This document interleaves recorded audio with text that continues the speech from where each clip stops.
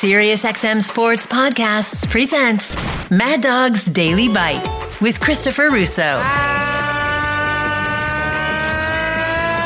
good afternoon, everybody! We'll start with the decision that came down at around 12 o'clock regarding the NFL and the Watson camp and the NFL Players Association. And I think, although the NFL Players Association ends up losing more games, so from that standpoint, they probably are not that happy about it. But I think the NFL, and I'm more wrapped up on them on this anyway, the Players Association has to support Watson. Who knows what they really think. But if I'm the NFL, and that's what we care about anyway, I think they have to be relatively satisfied that they got the 11 games for Watson and the $5 million fine. Would they have preferred the season? Absolutely. Would they have preferred, week 12 or whatever that week is, the 12th game? He would not play in Houston because that's where the Browns, and that is where he will resume his career down at Reliant. I'm sure they would have, because that's going to be a fiasco down there December 4th.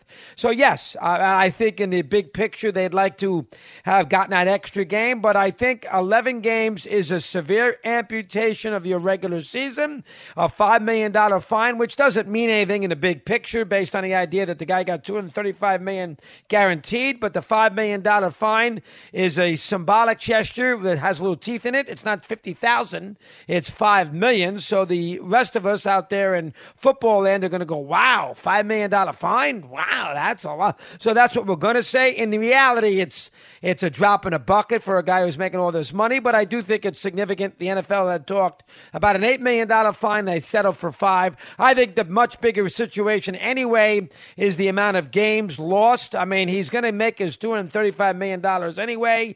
I mean, it's not a criminal proceeding. He's not going to jail. So, eventually he was going to get his money. So, I mean, the idea that you were going to really curtail his income, you could have hurt him maybe a little more this year. And he doesn't get paid, of course, during the suspension. So, but he was only going to make $1 million this year anyway. So it's only about $57,000 a game. But from a standpoint of where the NFL stands financially, money-wise, I think it's a hefty amount.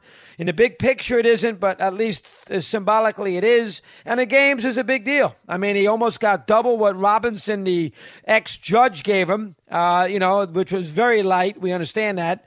He got almost double that. He got 11 games. They only play 17.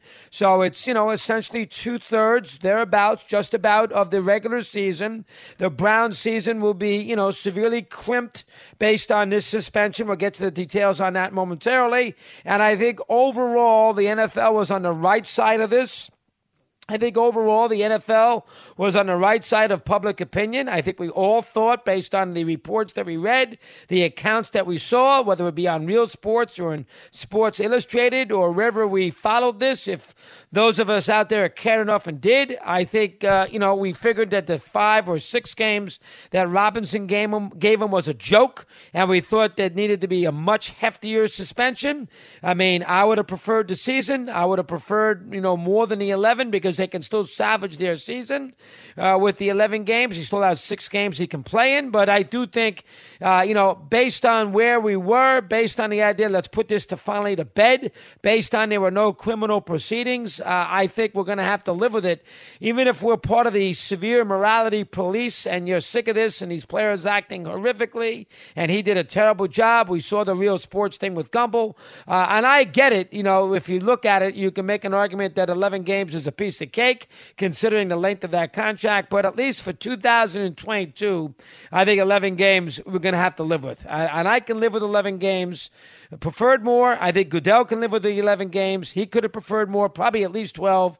I think waiting for Harvey to make his call, who was the former U.S. Attorney General, I think that was also a little dicey. I think that's probably why Harvey took a little extra time to make his decision, hopeful that there would be a settlement. I mean, it's obvious he would have settled a lot more than 6 games, or the Players Association wouldn't have made this deal. The NFL thought, maybe he was only going to go to 9 or 10, so let me see if I get an extra game out of it. So maybe they felt that to secure, they weren't going to get the full year and they weren't going to get the 12 games. So, 11 is the next best thing. I think that the NFL realized that they were not going to get their whole cake, so they get half of it. I think at the end of the day, they win. Players Association loses. Watson's, going out there and essentially with the media today and reporters' questions, still maintaining his innocence is stupid.